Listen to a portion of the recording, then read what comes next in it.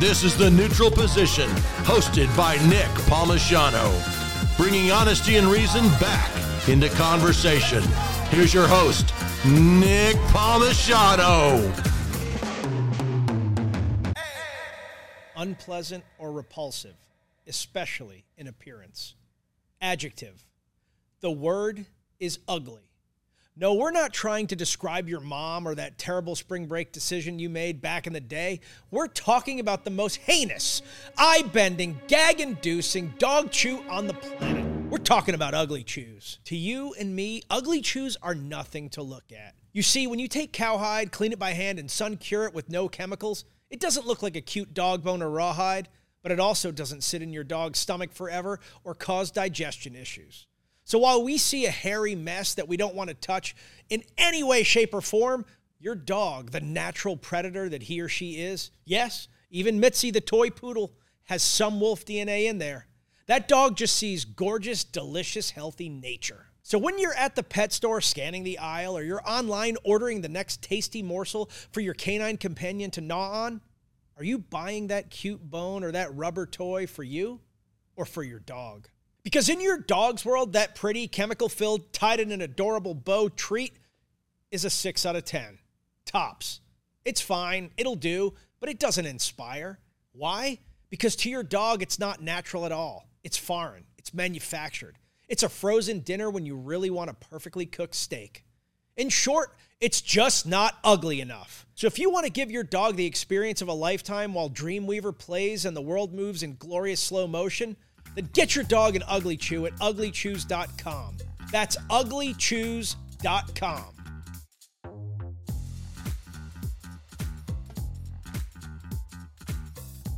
Hey guys, this is Nick Palmisano. Welcome to The Neutral Position. Today is a first. We have our first judge.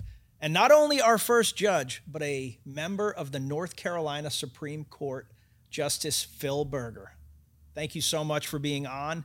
Tell us a little bit about yourself. Yeah, Nick, thank you so much for having me on today. It's a pleasure to be with you. And so I'm just a guy from small town North Carolina who happened to find himself on the Supreme Court. I don't think that's the way it works. Well, I don't think it's like, I fell into a hole. Oh my God, I'm a Supreme Court justice. This is crazy. Yeah, I went to UNC Wilmington, and from there went to law school, graduated from Wake Forest, and settled in a small community with the family law firm. My goal always was to go home and work with my father and my brother. Mm-hmm. Was able to do that for a short period of time, and then my dad had some other interests and pursuits that he was involved in. And opportunities sort of presented themselves. Ran for district attorney in this small community and was successful, and then progressed up through the court system as first an administrative law judge, judge on the Court of Appeals, and now judge with the Supreme Court. I mean, that's a pretty awesome journey. So you come from a family of attorneys. Did you always expect that you were going to be an attorney? No, my goal was to be a high school history coach and history teacher and baseball coach.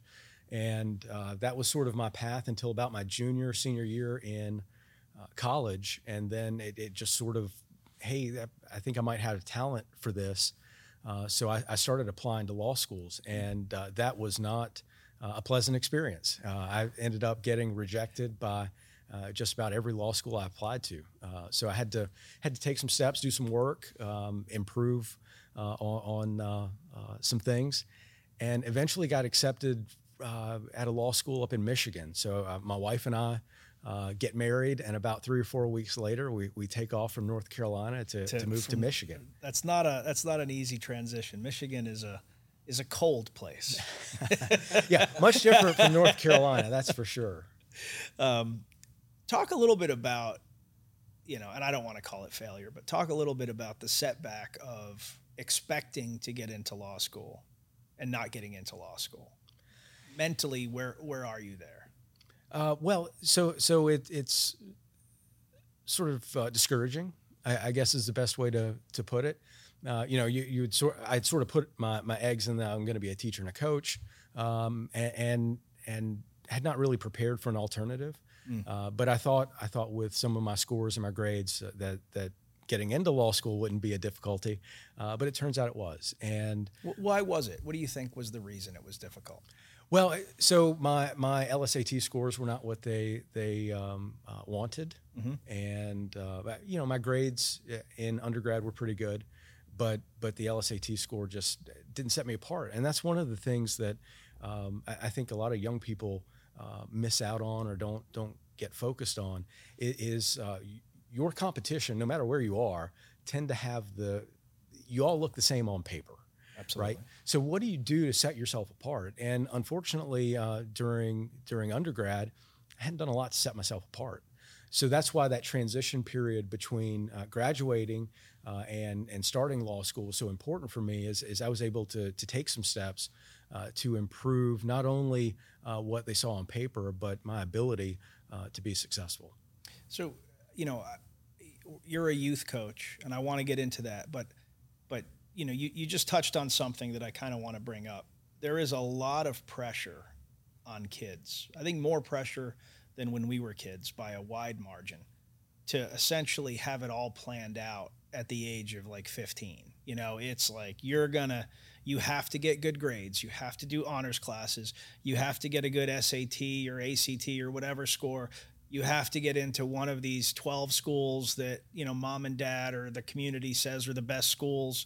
Et cetera, et cetera. It's almost like a 15 to 20 year roadmap that kids are being fed. I find it interesting and not at all, not unique actually, that plan wasn't perfectly smooth for you, but yet here you are excelling. And so I want to maybe get your opinion, as a youth coach to kids that are on a path, whatever that path is. They're going to hit speed bumps and how you deal with that. So if you could talk a little bit about, comparing your journey, but like really talking about, in those moments, how you rally. Yeah. So one of the things I try to impress upon my players and law students, we have a healthy internship program as well, is that you are going to face some sort of adversity in your life. And whether it's the death of a loved one at an unexpected time, or a roadblock, as you mentioned, that comes up in your path on what you see as your career journey. At some point, you've got to have the discipline to overcome it. You are going to face that setback, and the question is, how do you respond? And there are a number of people who just have not faced adversity, or when they do, they're permitted to sort of wallow in that discouragement, and they don't take the steps necessary to propel themselves to a better future. Now, for me, was that law school? Maybe, maybe not. I could have used that as an excuse to perhaps fall back on positions that that would not have brought out the best in me. But I think we all have that sort of internal drive. We know that there are steps that we need to take to improve our path or our course or our position, and at some point you've got to trust yourself to do that. There is a better future, there is a different path, but you've got to have the courage to take it. And bringing that back to me, my wife and I could have stayed in North Carolina and had a pretty good life doing whatever at that point in time, but the courage to move away after being married a couple of weeks and go to an environment where we knew no one, and then be disciplined about how you go about reaching your goals. You talked a couple times, you've mentioned the term wallow. So I think this is something that's important to you, and I'm sure that you impress upon your athletes. Talk about what that means, the danger of wallowing. Yeah, so you get caught in your head, right?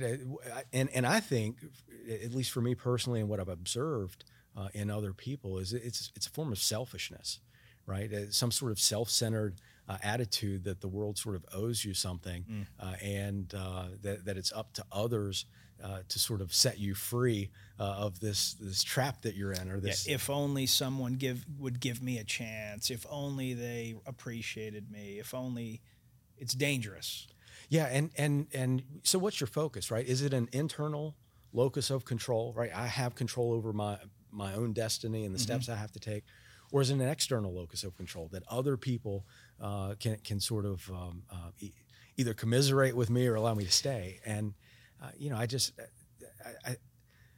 we tend to be our own worst enemies. Yep. And if we're disciplined and goal oriented, you can get out of some pretty deep spots.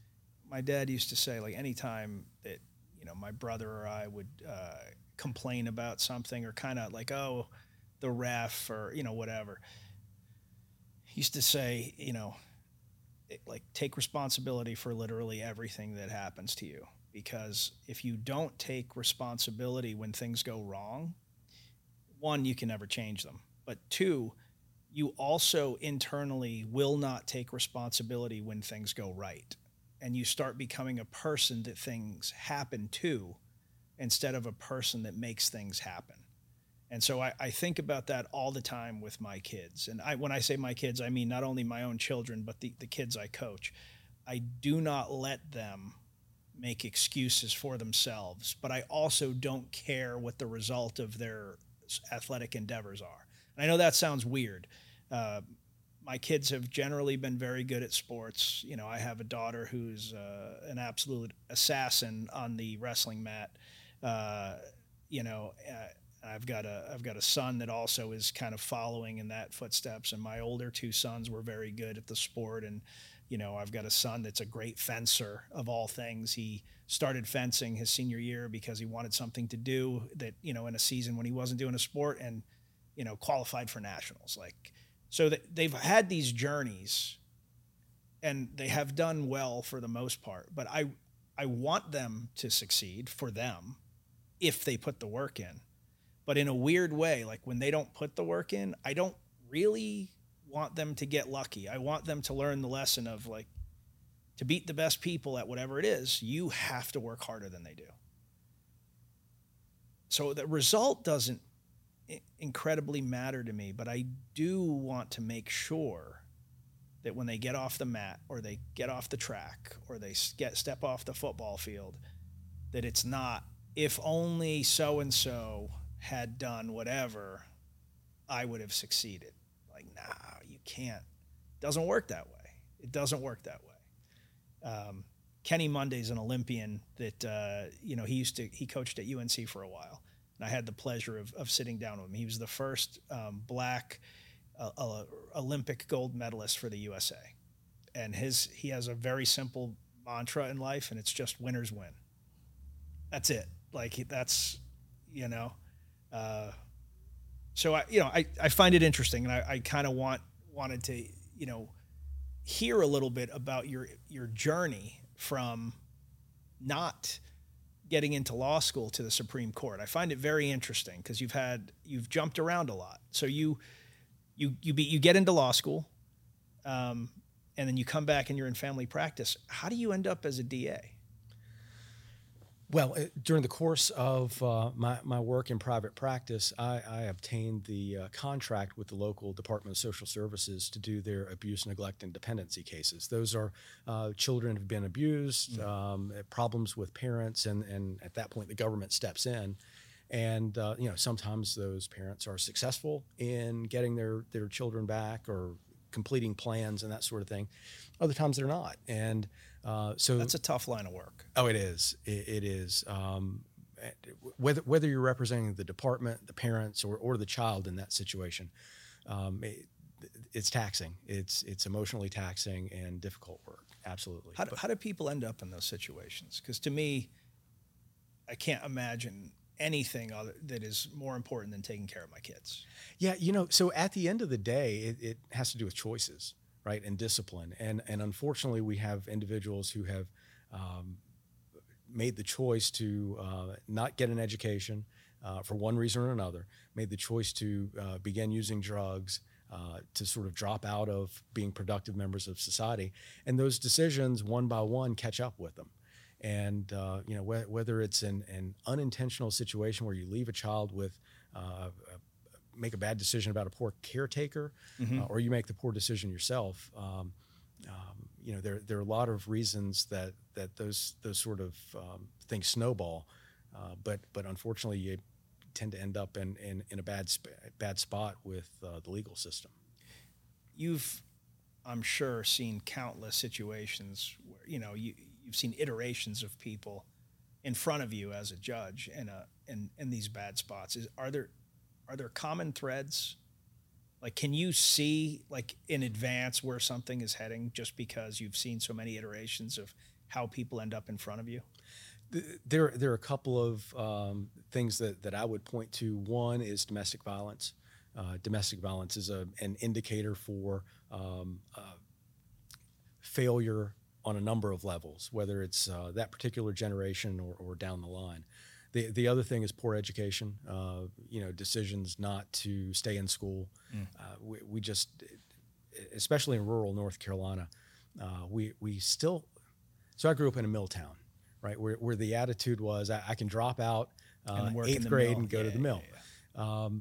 That's not the situation any longer, but there are a number of people who still see that their grandfather or grandmother were able to do those sorts of things, and think that they can too. Just can't do it. They don't like school, so yeah. But if you were to go sit in Superior Court one day, the felony court, and just listen to the defense attorneys or the defendants talk about what should happen to them and why, I think one of the common threads is very low education achievement. Do you think the lack of trade schools nowadays has led to that? Well, so yes, but in a little bit of a nuanced way. I think we have put so much focus on you have to go to a 4-year school, and we have not emphasized that you can engage in some of these career paths, plumber, welder, those sorts of things, and be not only a productive member of society, but a very wealthy member of society. Those individuals, mechanics, are so in high demand now, and they make good money. But for whatever reason, our schools don't equip our children to go down that path. Could you talk just a little bit about what your role was in those courts with those domestic courts with the families? Were you defense attorney? Were you a prosecutor? Can you talk just a little bit more about that to Nick? Yeah, so in the abuse, neglect, and dependency realm, I actually did all 3 roles at one point. When I was when I started out, I was representing parents in just tremendously difficult situations. Also represented parents who were attempting to adopt the children who were in the system. There's a position called guardian ad litem, and the guardian ad litem speaks for the child in the court. So I represented the children at one point, and that was perhaps the most enjoyable role in that court. You're able to talk with the children or talk with individuals about what's best for this child, and you're not dealing with people who may be less than receptive to suggestions about how they should live their life and parent their child. But you're able to have a positive voice for the child. And then I represented the department, which is a role where you are advocating for either removal of the child, some sort of different placement, adoption, and that's a tough role, because at the end of the day, and that's in many respects equivalent to a death penalty type situation for that parent. But at the same time, I mean, if you're not taking care of your kid, you can't put kids back into a dangerous situation, right, over and over again. But it's got to weigh on you, though, because I'm sure there are some where it's like, this is such a no-brainer that you're sleeping like a baby at night because you took the kid out of just the worst situation, and now they at least have safety. Right.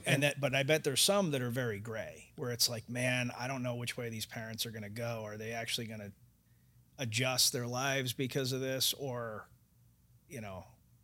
it's got to be hard. That's hard work. I don't envy you. It is. No, they're difficult cases. In North Carolina, basically the parents have about a year, for the most part, have about a year to sort of correct path. And if they do, then the results tend to be positive for both the parents and the child. If not, then there are steps that are taken to make sure that child is safe, whether that's adoption placement with a family member or some other measure. But usually if you can't correct for your child in about a year, that's a lot of time. Right. Yeah. But I'm in that court, and we have a particular case that comes through, and I notice there's a disconnect between sort of what I'm seeing and what's being prosecuted. So that sort of differentiation did not make sense to me and some other people, and so that's what led to the decision to run for DA. Interesting. And so you run for DA, not something that you planned or something that was in the back of your head? Not planned. Okay. In fact, we had encouraged, at the previous election, we'd encouraged someone else to run. And again, one of those situations, nobody steps up, and would seem something that my talents were suited for, and decided to take that step. So in TV shows, DAs are fast. They're either fast talking, evil guys bent on, political aspirations, or they are the only one that's trying to do the right thing. So which of those two were you? So So I used to do presentations for the DA's conference here. I served as president of the DA's conference, and so I'd have these slideshow presentations that started out with Mr. District Attorney, the comic book from the 30s that was based on the Dewey Defeats Truman. I did not know there was a District Attorney comic book. Yeah, so I would start out the presentation. Now I need to have it. Yeah, so it's Thomas Dewey, the famous DA from New York. Not the Dewey Decimal System guy. No, not that I'm aware. but I would start off with this poster of Mr. District Attorney slugging some criminal. Yep. And I would start off with, I bet you didn't think you'd see a superhero today, but here I am. So we were very much focused on a couple of different areas. One, child sexual assaults, which is, again, part of the reason that I ran, and was very fortunate to create a staff that was focused on prosecuting those types of crimes. And then reducing gang crime. And I know people are probably wondering, what on earth kind of gang crime would you have in rural North Carolina? There's gangs everywhere. Yeah, and the spillover from Greensboro, some other municipalities, would surprise a number of people. But we engaged in a program called Project Safe with the U.S. Attorney's Office, where we focused on gang members and recidivists. And so those were really the two big things that I was hoping to accomplish while DA. And how was that role? It was a lot of fun. Yeah. Right. It is good to wear the white hat. That's not the reaction that I expected. I've never thought of it in that way. So what makes it fun? Well, at the end of the day, right, you are on the side of protecting innocence. And if you believe in liberty, if you believe in the Constitution, you have a role to play as a prosecutor in preserving liberty. Whether someone is unjustly charged or there's a victim of crime who needs help, at the end of the day, your job is to carry out the law and do justice, and being able to function in that capacity in the courtroom every day is enjoyable. Now, are there headaches with it, just like every other job? Sure. Yeah, of course. Yeah, and so it's frustrating at times, or it was frustrating at times when there are arguments over discovery or charging decisions where ultimately the prosecutor has the final say in what gets charged and why. But that was an enjoyable role to be able to play, and I think we helped the community in doing it. Because that role really sets the precedent for what the fairness of that county or is going to have as far as law goes. Right, the district attorney is the person that's really saying, this is what the law is, and we're going to take care of the right people, or we're going to prosecute the wrong people, right? Absolutely right. And the prosecutor is the only person in the courtroom who's charged with doing justice for the community. And so the community norms at the beginning of the process are set by the prosecutor. And at the end of that process, the people, as the jury, set those norms. And so to be able to again play a role in hopefully improving the area that I grew up, I'm very proud of the work we did. So you never intended to become a judge. No. Talk about how you ended up there. Failure, right? So a common theme for me, failure is. It's a common theme for me too. So it's. So I had a decision to make at the end of my second term as DA. There was a position that opened up where there was an open seat for Congress. Decided to run for that. If you were to believe, say Dewey defeats Truman, if you were to believe everything you read, that's an election I should have won 9 times out of 10. Unfortunately, I was not successful. And that sort of put me in a difficult place where I had to send out resumes to people. I was unemployed, and many people would probably say unemployable as well. But so I had to start looking for a job, and a position came open in Raleigh just at that time as an administrative law judge. And I know your viewers and listeners are going, what on earth is an administrative law judge, right?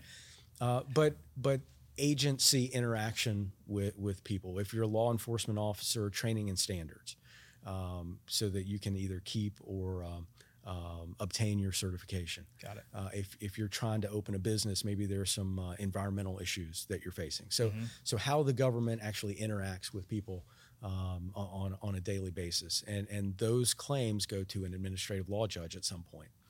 So I did that for 2 years. Excuse me. I think one of the reasons that I got that job was my work as a prosecutor, not for the results that I had received and we had obtained, but for the skills that I had obtained in being in a courtroom every day. And what they needed from an administrative law judge was someone who could try cases. And I had that ability, just not from the bench, but was able to step in and handle some of the more complicated cases that came through that agency, which was quite a bit of fun to be able to handle and be trusted with those types of cases. How different is it to be on the other side? So, you've spent at this point your whole career, arguing cases, and now you're deciding cases. How does that feel? Well, so at first it's a very awesome responsibility.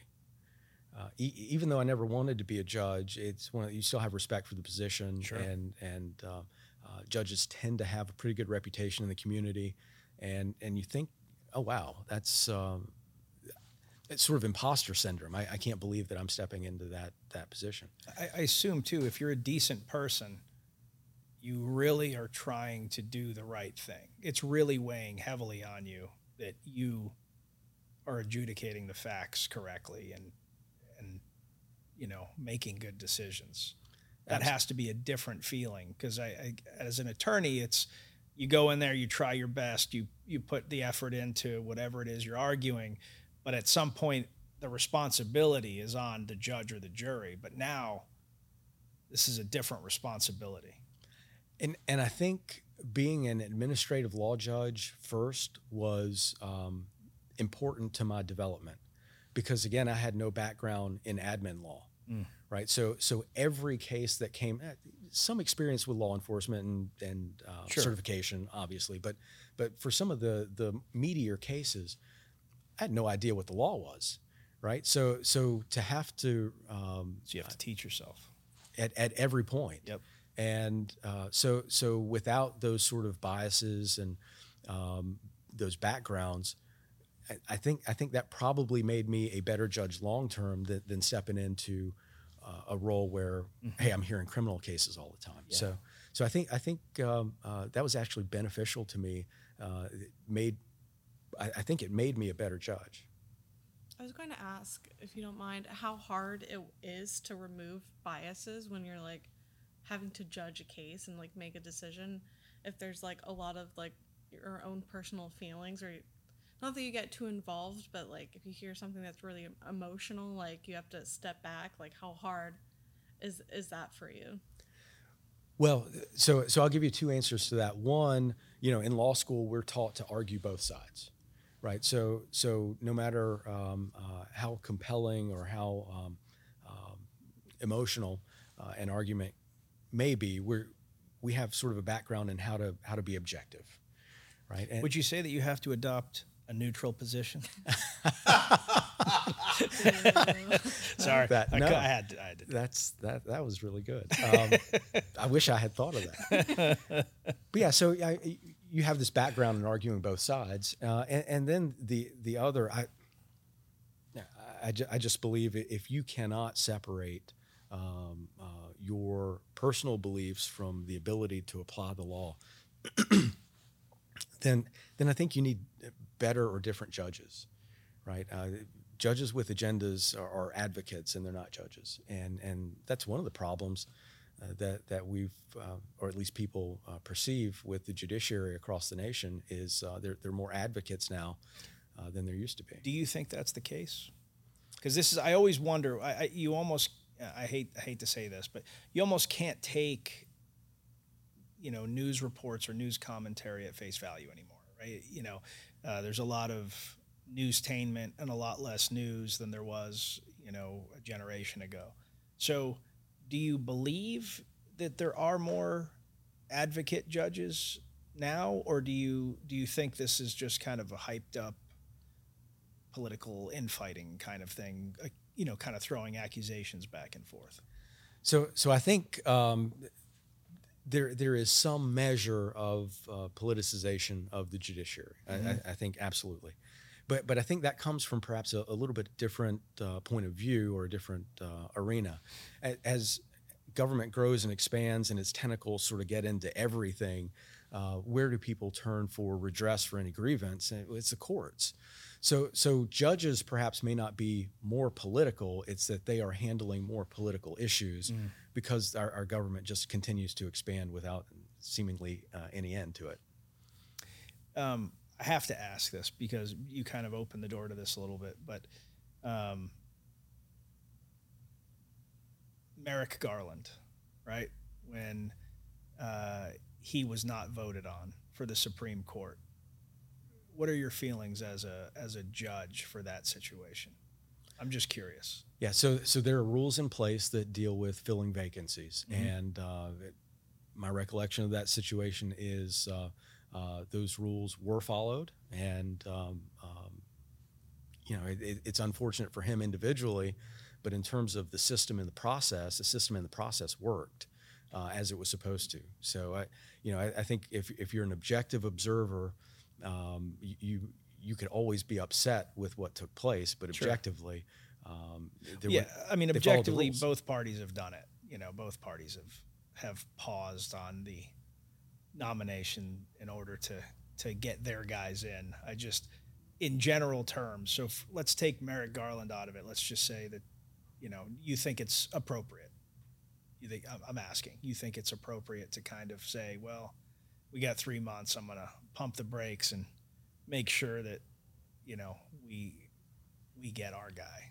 Well, I do, because what is the remedy, right? The remedy lies with the people, right? You can't do anything about that particular nomination or individual. Yep. But if the people are upset, and the fount of all power in our system is the people, if the people don't like it, then they have the ability to vote out or vote in members of Congress. So again, process-wise, I have no problem with it. I agree with that, but I do think, though, given that it is then a lifetime appointment, I think that's where people would argue it. Is that okay? Yeah, you can vote the person out, but the justices stay in.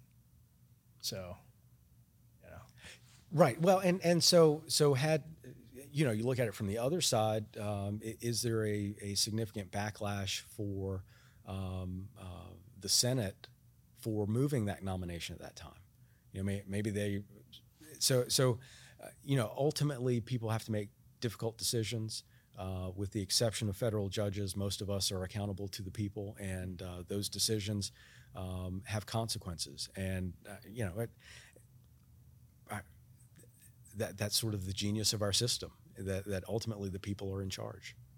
Imagine a media agency that can make a documentary that qualifies for Academy Award voting. Imagine another that created a Billboard charting music video for Five for Fighting. Imagine another that has raised so much money for nonprofits in its first year working on the Classy.org platform that at the end of the year, it was named as only the second marketing partner in Classy's history. Imagine another firm that can cover your events anywhere on planet Earth and provide a compelling series of videos about those events immediately and to your needs. And imagine another still that can help your e-commerce business take it to the next level. Now imagine that they're all the same business, Diesel Jack Media.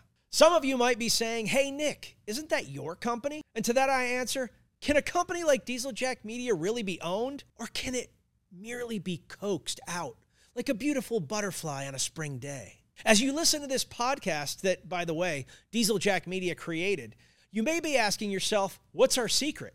It's simple. We try not to suck. Sounds easy, right? It should be, but somehow marketing companies and media agencies always seem to get it wrong. You see, we don't make PowerPoints about doing work. We do the work because we like the work. And if one of our ideas doesn't work, you know what we do? We try another one again and again and again until our ideas start to work. Because not quitting until it's right is at the heart of not sucking. And as previously mentioned, that's what we try not to do here. Diesel Jack Media. We try not to suck. Visit us at dieseljackmedia.com. That is dieseljackmedia.com. So taking a step back before we go to, becoming an appeals judge, why'd you want to run for Congress? I thought I could contribute. I have a great deal of respect for people who put themselves in front of the public and declare positions and then have to defend those positions. Mm-hmm. I think doing that at the federal level is very appealing, or at least was very appealing, because ultimately your tool, what you are using to help people, is and should be the Constitution. I like to think that I have at least some knowledge of the Constitution, and I thought that I could do some things to halt the growth of government and protect rights. But the good thing about the way things work out is now I get to use the Constitution every day to protect rights. And so, again, we all think that we're cut out for certain things, and the people get the final say. Would you ever run again? No. Like 100%? No desire? Not at all. And so one of the reasons is quality of life. I have no interest in trying to raise $50,000 a month or $80,000, whatever that figure is, and my phone ringing off the hook 24 hours a day every 2 years. I have an 8-year term here in North Carolina. Our Supreme Court justices serve for 8 years, and it's one where I can really focus on the Constitution and the law, and be an advocate for rights, mm-hmm. without just destroying my family to do it. I absolutely understand that. You talked. You've mentioned a few times about the growth of government, the degradation of rights. Do you believe that to be a real threat? And how do you see that coming to fruition? Well, nationally, absolutely. That as government grows, your rights decrease. Sure. I mean, that's fundamental and proven throughout history. One of the exciting things on the state level, and something that people don't consider often, is there is a state constitution that is often a little more robust in the protection of individual rights, such that government may not be as intrusive or cannot be as intrusive as the federal government. And serving as a state Supreme Court justice, being able to use that tool that has been in existence since 1776 here in North Carolina, to help people fight for individual liberty, fight for economic liberty, and do it in a way that is consistent with the Constitution. That's just very exciting to me. How does, I'm not an expert in this regard, how does the North Carolina Constitution protect rights perhaps, more deeply than the U.S. Constitution? Well, just one example, right? So in the federal Constitution, we have that your rights to life, liberty, and property are expressly protected. In North Carolina, we have a little bit of a different take on that. That your life, liberty, and the fruits of your own labor are protected. So what are the fruits of your own labor? And I think if you have to go back to John Locke, I think, to get a real appreciation of what that means, right? So it's not only, I get to go to work and do these sorts of things. There are cases in North Carolina that say it's the work you put in and the growth you get from that work that you're entitled to without government interference. And so again, I think you could probably argue that property, as the founding fathers of the federal Constitution intended, would encapsulate that. But in terms of an express protection of the fruits of your own labor, those are the types of rights that are here in North Carolina and a couple other constitutions. That it's just a rich area to protect people. That's really interesting to me. Like you typically, as a layman, I typically think of the U.S. Constitution as being the arbiter of, individual liberty, and you don't typically think of the states as supplying additional liberty. So that's an interesting perspective. Which states do you think are leading the charge in terms of individual liberty, and which states do you think are, just two or one or two of each that are maybe doubling down on the direction of the federal government? Well, I think objectively, and without going into any legal issues, there are a number of people who are moving to Florida now, and I think that has a lot to do with liberty interest. And there are a number of people who are moving not only to North Carolina but Texas in fairly equal numbers. But I think Texas is a little bit ahead of us. But in terms of our court, I think we have a court that is protective of individual rights. And it's something that should attract the business community, and because you've got certainty and dependability, and you can, if you're going to expand a business, do you want to go to an area where there's certainty in the law, or do you want to go to an area where perhaps there's potential for upheaval? And so Florida, North Carolina, Texas, and you just look at the U-Haul information about who's moving out, and that gives you an idea of sort of where rights may not be viewed as protected as much. Yeah. he doesn't want to say it. I do, just because this is never an easy topic, but we talked about it recently on a show, and I wanted to bring this up to you because it was a question that was posed to me. So on the abortion issue, individual rights in that regard in Texas and now potentially in North Carolina are, it's a discussion point.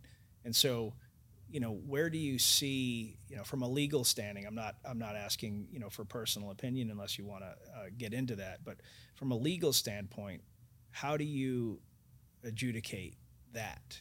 So if we are providing individual rights in terms of property and speech and the Second Amendment and so forth, but this is on the table and a constant sore in the side of America. So I'm going to give you a politician's answer to this one, okay? And I apologize. I'm ready. So we have the Code of Judicial Conduct here in North Carolina that says we cannot basically stake ourselves out on a case that or issue that might come before the court. Got it. So because of the Dobbs decision that pushed those issues down to the states, there's the potential that issue could come before me, so I can't speak on anything abortion related. Okay. All right. Well, hey, I appreciate it. I had to ask. I think Quiggs here would have been upset with me if I hadn't asked. So that in general terms probably makes it very hard to have a number of discussions. So you have to be very guarded in, all kinds of discussions when you're having anything. Now, is that true for private discussion as well?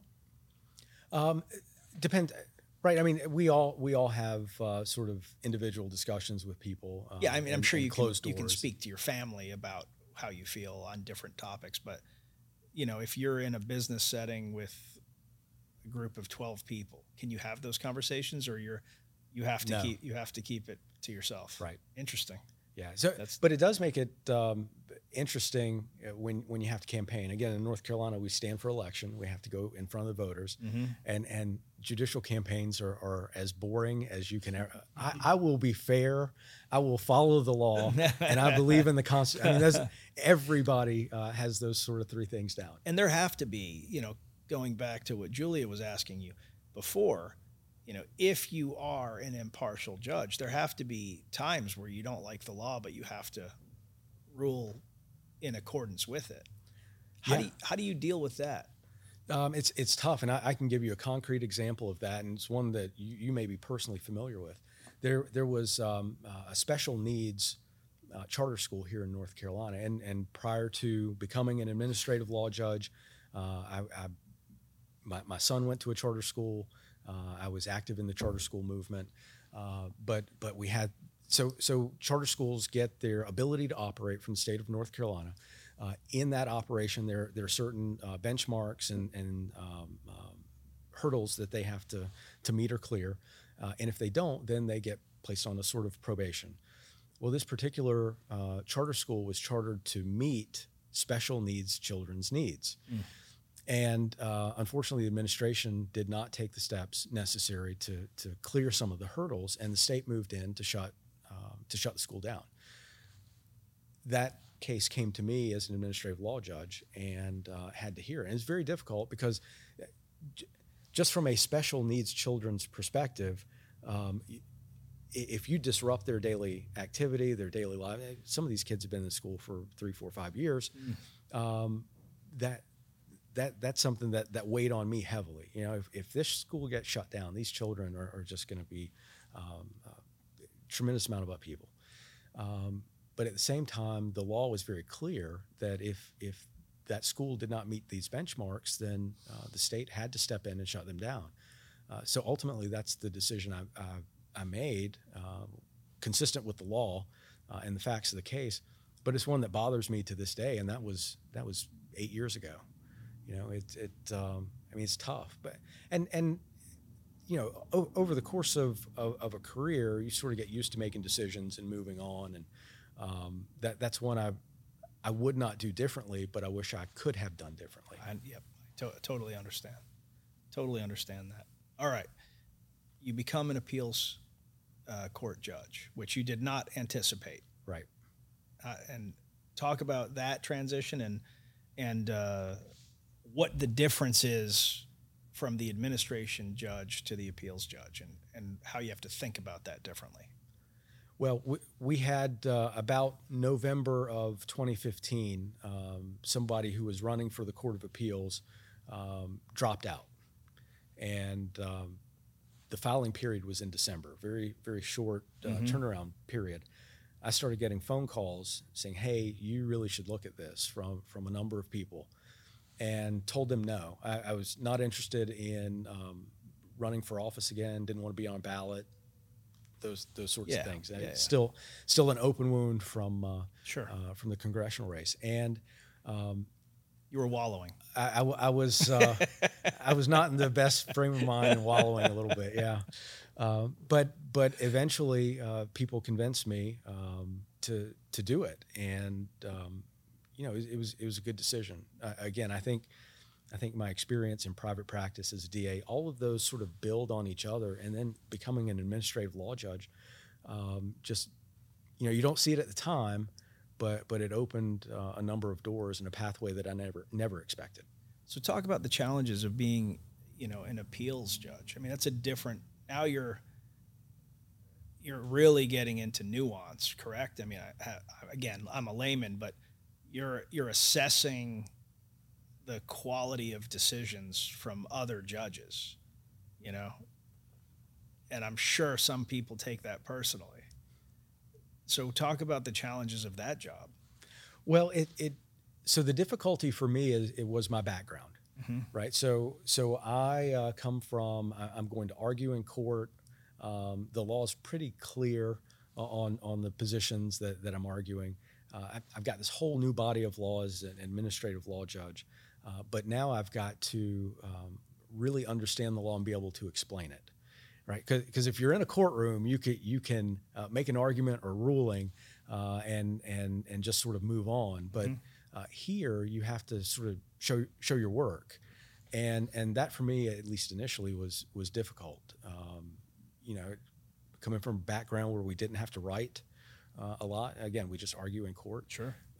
So that transition was not very smooth, but it's very much like law school.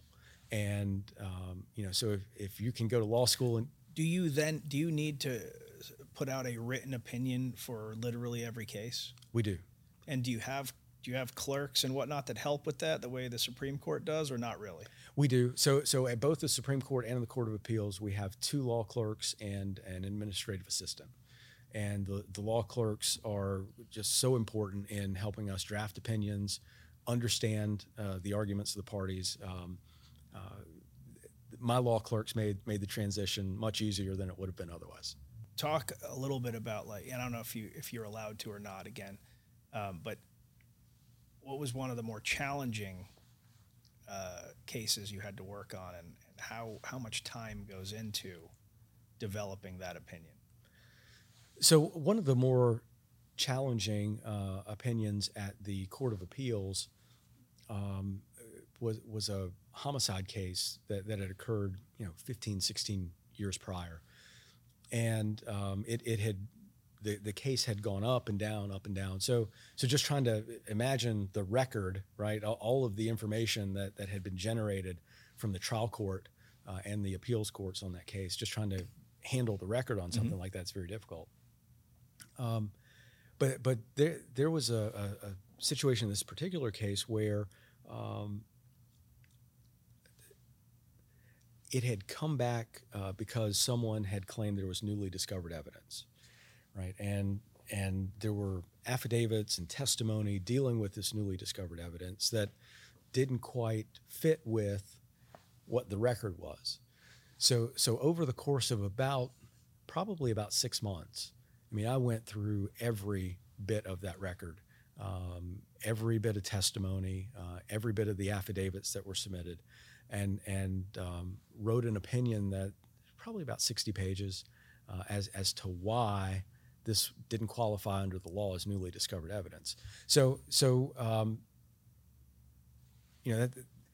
I realize that that's a very specific example, but it's one that I think is important because it would have been easy to just go, oh, this is newly discovered evidence, and toss it aside and said, oh, go right ahead.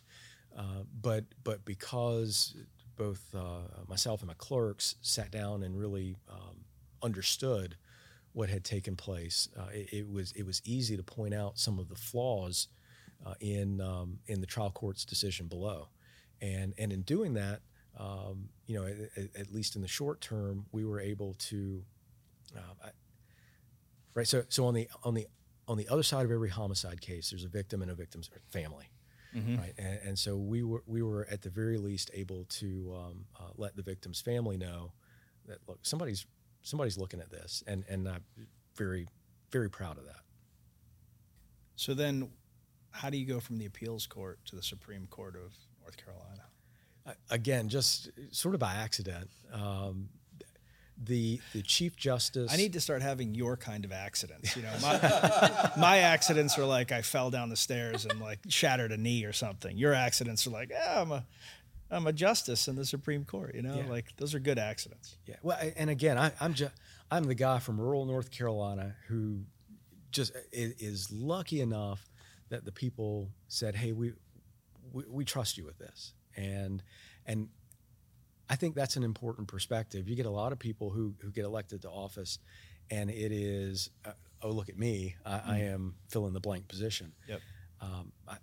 I'm the guy from rural North Carolina who gets to walk by the George Washington statue every day on the Capitol grounds. And the only reason this happened was, again, it was luck or accident.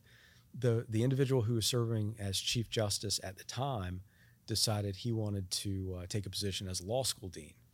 So that vacancy led to sort of musical chairs on the Supreme Court.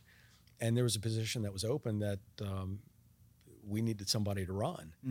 And this is, so again, this is 2019-ish, end of 2018. And so the prospects at that time, this was not going to be a good year for Republicans. I'm conservative Republican. We run partisan elections here. And again, it was, hey, you really ought to look at this. And it seemed at the time as a fool's errand, right? Just polling and all those sorts of things. Well, as eventually said yes and jumped into that process. And, I think I have an ability to communicate the more conservative judicial philosophy than some others may. And again, that's a talent that people saw in me. I think there is a disconnect. People really don't understand the difference between being a conservative judge and being a conservative politician. These are not the same things. No. Can you talk a little bit about what it means to be a conservative justice? Because I think it'd be helpful for people to hear it, at least from your perspective. Right. So I think that has to do more with judicial philosophy, right? And judicial philosophy now, at least in today's age, tends to fall on two ends of the spectrum. One is the living document interpretive theory, and the other is sort of originalism and textualism. And if you were to look, I believe the more conservative individuals who are more conservative are tied to tradition of the court, original meaning of the Constitution, and fidelity to the statutes that are passed by the General Assembly, right? So those individuals who have that sort of worldview or judicial philosophy tend to be seen as conservative, whereas interpretive theory or living document interpretive theory is the Constitution is a living document, and it changes with the times. So it can mean today whatever I think it should mean, and tomorrow could mean something completely different. And so those tend to be, at least in the legal world, viewed as more liberal judges. So, in layman's terms, a conservative justice is one who believes the Constitution should be generally interpreted the way that the framers wrote it and their meaning at the time. Is that a fair statement? Yes. Okay. Yeah. And just, for those of you out there, like it just is not the same thing as saying someone is a Republican or Democrat. It is, I was a big fan of. I'm weird. I used to read. I still read a lot of Supreme Court decisions just because I like to see the structure of the argument. But I was a big fan of the way Scalia structured a number of his arguments, just because, like, you could tell sometimes he, as a human being, did not agree with something, but really did stay to what he felt was the meaning of the Constitution. I found his relationship with Justice Ginsburg to be interesting too, because they had such an appreciation for each other, but came at things from a completely different perspective. And it wasn't this. It sometimes feels that way, but it is not the same thing as I am a Republican politician or I'm a Democrat politician. This is the way that I view the Constitution and how, I find it interesting. So I appreciate you explaining that to those of us that are not in the area. I do have the most important question to ask you, though. What is the best law show of all time? Man, that was my question. Well, I was going to ask if you watch Law and Order SVU at all. What in your opinion is the best law show that has ever been created? So it's got to be Magnum PI. Yes. No, so we used to watch Law and Order every night.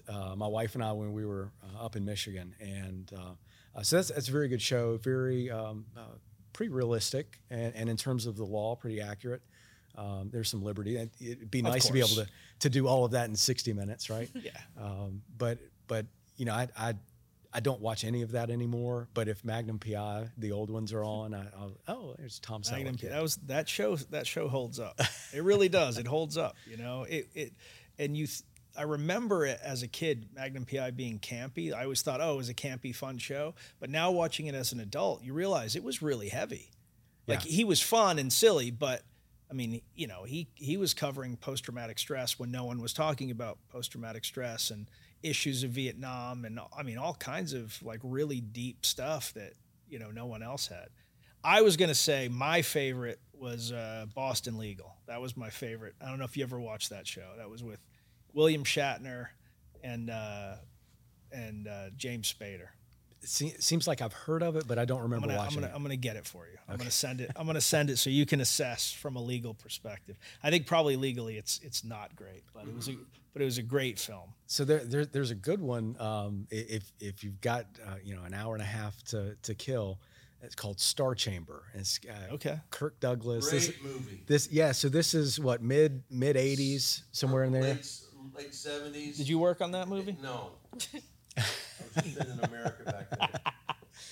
It's about a group of judges, right? Yeah, so the group of judges look around and they see these people getting off on technicalities, and in their opinion, justice is not being done. So they get together and they hire hitmen to go out and oh man. So that's is that the direction you're heading? No, not at all. But it's a good movie. And one of the interesting things is if you were to watch it today, and then just think about the law that's being applied back then versus where the law is now. Yeah. There's some very stark contrast in what is permissible now versus what was not permissible then. How so? So there's one scene where they go through the suspect's trash, right, and it gets tossed out because the cops didn't get a warrant for the trash can, right? And so now the law in that area is different. But there are a couple of little nuances to the law that you go, oh, that's changed a little bit. Interesting. Mike Douglas, right? Yeah. Yep. What about L.A. Law? You remember that show? I did. That was a little bit before my time. I think I was middle school-ish. Remember L.A. Law? I do. Did you work L.A. Law? I did not. I worked at Arrest and Trial. I'm just checking. Wolf's reenactment version of Law and Order. Brian Dennehy. Welcome to Arrest and Trial. All right. So before we go into our rapid fire question round, which you get like 10 seconds to, rapidly answer questions that are not very serious. Is there anything that you wish I would have asked you that I did not ask you? The Check the Box initiative. Oh my God. How did I? Yeah. We literally were talking about that before. Yeah. I have failed you. I have failed you. I have failed America. No. So, you have been involved in the Veterans Justice Initiative. And one of the things that, many people have said that you played a huge impact on was the Check the Box initiative. Can you talk about what that is and the effect that it's had? I was listening to a podcast one day, and Clark Pennington with the Independence Fund was on talking about some work he had done in Buncombe County with a Veterans Treatment Court. And essentially, the Independence Fund provides pre-sentencing reports for veterans who are charged with crime in that community. And it just hit me, why don't we identify the veterans who are coming through the legal system, who've been charged with crime, who are asking for court-appointed counsel, and try to direct them to services through the Independence Fund. It is not a heavy lift. We are currently in the process of negotiating with the administrative office of the courts, basically supervisory agency over the court system, to include this box. We've had a number of meetings where I was previously engaged in military service, and by checking that box, that triggers communication with the Independence Fund so that they can provide these pre-sentencing reports, not just in one or two counties, but for veterans across the state. Because we have 5 veteran treatment courts here in North Carolina, and if we can expand this at little to no cost to the taxpayers, it serves to provide a huge benefit, not only in the legal realm, right? Because you have a judge or a prosecutor that gets this sentencing report that gives details about background, criminal history. Are they going to the VA for their benefits? Do they have their medication fixed? That information that would be critical to structuring probation, or maybe even a veterans deferral program with the DA's office so they don't get a criminal conviction.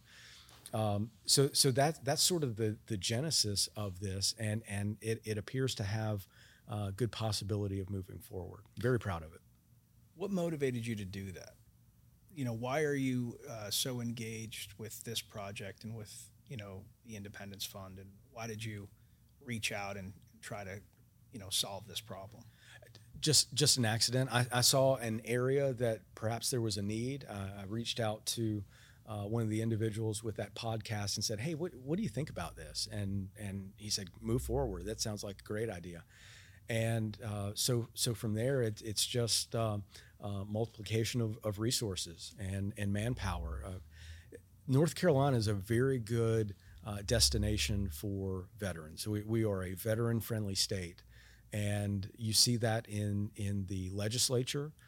You've seen it with the help we've gotten from the court system and other judges with this Check the Box initiative, and the public certainly wants to. For people in North Carolina, it's a no-brainer. North Carolina also seems to have, a very functional legislature. It's not a legislature that is, like the federal government, Congress. Republicans are always going to vote one way, and Democrats are always going to vote one way. And if anybody breaks ranks, it's like a knockout, drag out. They're getting made fun of, dragged. They're on the news. North Carolina seems very reasonable. Like if there's a problem, everyone seems to want to solve it. Now they might come at it from different ways, but I've seen time and time again bipartisan solutions to lots of problems in North Carolina. But with the Veterans Justice Initiative, you had 100% unanimous voting to put that initiative in place. And it seems like the same support is being garnered towards this initiative. Do you think that's unique to North Carolina, or why do you think it works here where it doesn't seem to work on the federal level and, and in other states? Well, just the military presence that we have here with Fort Bragg, Camp Lejeune, Cherry Point, Seymour Johnson. I mean, a number of military installations here, and the veterans are part of the community. And tend to take on leadership roles, whether they run for office or active in boards and organizations. So I think we have, at least in North Carolina, the North Carolina I know, a very deep appreciation for the sacrifices that our military personnel have made for us. And most of us are related to a veteran in some way, shape, or fashion. And again, it was just, it's, When I heard Clark talk about this, it seemed like an easy solution to help a number of people who really need it. I think it's tragic that we have the veteran suicide rate that we do, and if you listen to some of the more modern or updated numbers, it's closer to about 25 than the 22. And I think that's a problem we can solve if we get in early, not solve completely, right, but address. If we can get in early when people get hooked on drugs or make some very poor decisions and wind up in the criminal justice system, and they see this as another situation where there's no way out. Well, the Independence Fund seems to have done a really good job in these small pockets. Let's see if we can take it to a broader audience and make it work. That's awesome. And I appreciate your contribution, towards this endeavor. So thank you very much for that. I'm like I said, I'm very proud of this, have a passion for it, and hopefully things continue to progress. And then, I have to call out that you are currently drinking coffee out of a charter member Range 15 account. So the only way to get this mug is having donated to Range 15.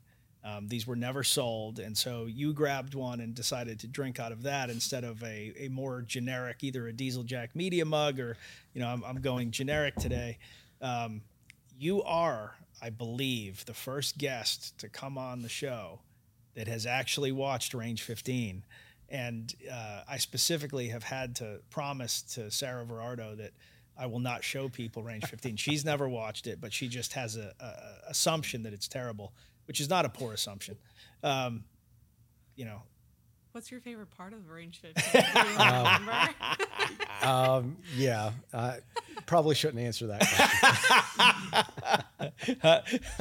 How do you lose a position? The views of this program do not necessarily reflect the judge's views. It is a very colorful movie. I have a twisted sense of humor, probably from just having my head in books and paper all day. But no, it's I like comedy, right? And I don't know if that necessarily qualifies as comedy or what, but yeah, I'm a big fan of those guys. Can you quickly just tell us how the check the box thing works? A veteran gets arrested. How does the whole process happen? Is it on a arrest form? Is it on some other kind of form? You mind just telling us that? So with the Check the Box initiative, when an individual is charged with a crime and they go to court, most people fill out an affidavit of indigency to try to obtain a court-appointed attorney. And that is where this box would be located. Now, will it capture every veteran that goes to court? No. Traffic offenses would not qualify. Sure. Some other things. But if you're charged with something serious crime, we want to be able to identify that individual and hopefully get them triggered with services, because that's the contact point where people first admit they need help, right? You can be arrested by a law enforcement officer and jump up and down and protest, and this isn't fair. But when you get to court and the judge says, "I need you to fill out this affidavit," that's the first time where anybody, if you confess to a crime, right? But that's the first time where anybody is really saying, right, I'm going to need some help to get through this process. Got it. And that's a good point for a veteran to go, I'm a veteran. They don't necessarily know what the second part of that is, but it's a cry out point essentially. That's great. All right. With that, let me ask you: is there anything else that I should have asked you that I have not asked you at this time? No, I don't think so. You good? I didn't drop any other balls, because I take full responsibility for not asking about the Check the Box initiative, because we talked about that, and I definitely wanted to bring that up. Are you ready to Julius Caesar your morning? Warpath Coffee is just for you then. No matter if your morning consists of fighting Blackbeard's crew, squaring off with the alien from Alien, defending Gotham, or maybe just going to work as an accountant, Warpath Coffee has you covered. Creating the best gourmet coffee is what they do. So why settle for anything less than that? Did I mention that all orders over $60 in the U.S. come with free shipping? Well, I guess I just did. Ha ha! Mention it, and I'm glad I did, because if you do the math on this, you could order your entire year's worth of coffee and not have to pay for shipping. I'm just saying. Visit warpath.coffee. All right, with that, Quigley. I had to toss out my law TV show question. There you go. I'm so sorry that you weren't fast enough with your question. All right, the first question I always ask someone, and keep in mind that the youth sports teams that you coach are probably listening. What is the toughest animal that you could defeat in hand-to-hand combat? Dog. A dog? Dog. Any particular kind of dog? You want to get specific? My yellow lab. Yellow lab. Okay, that's a reasonable. We've had everything from can't defeat a house cat to we had one guest that thought they could take a lion. So Yeah, good luck. So I think that was a reasonable answer, right? It was reasonable, and he did it within 10 seconds. Yeah, it was quick. All right, here we go. What do we got? All right. Since you studied, I never know what these are, by the way. These come from the team. Since you studied history in college, what major historical event are you most passionate about? The creation of beer by the Egyptians and the perfection by the monks.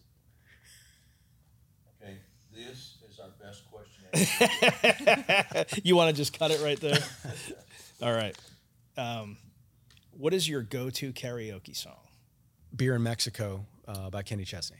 All right. The follow-up is we need 10 seconds of you singing. Oh my gosh. It. Really? Well, I'll just sit right here and have another beer in Mexico. You got to sing it. Come on, let's do this. Well, I'll just sit right here and have another beer in Mexico. That was good.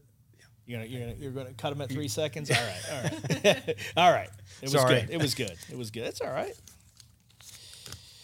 If you were supreme leader for a day, right? So for one day and one day only, you get to enact any change in this country that you want, and it sticks after you are no longer supreme leader. What is that change that you're making?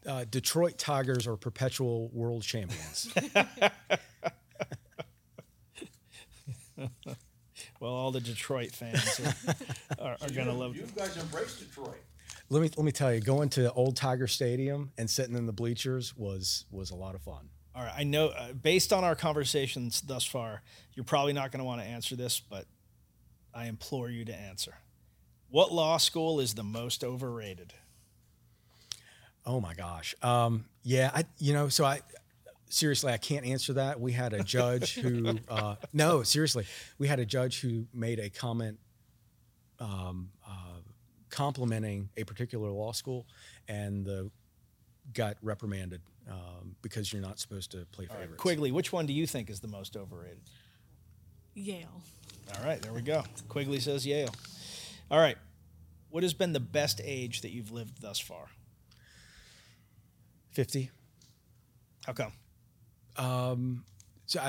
Better shape than I've ever been in my life, and just the experiences I had during that year were a lot of fun. I have a kid that's a senior in college, one that went on to as a freshman in college, and just that transition period as a parent.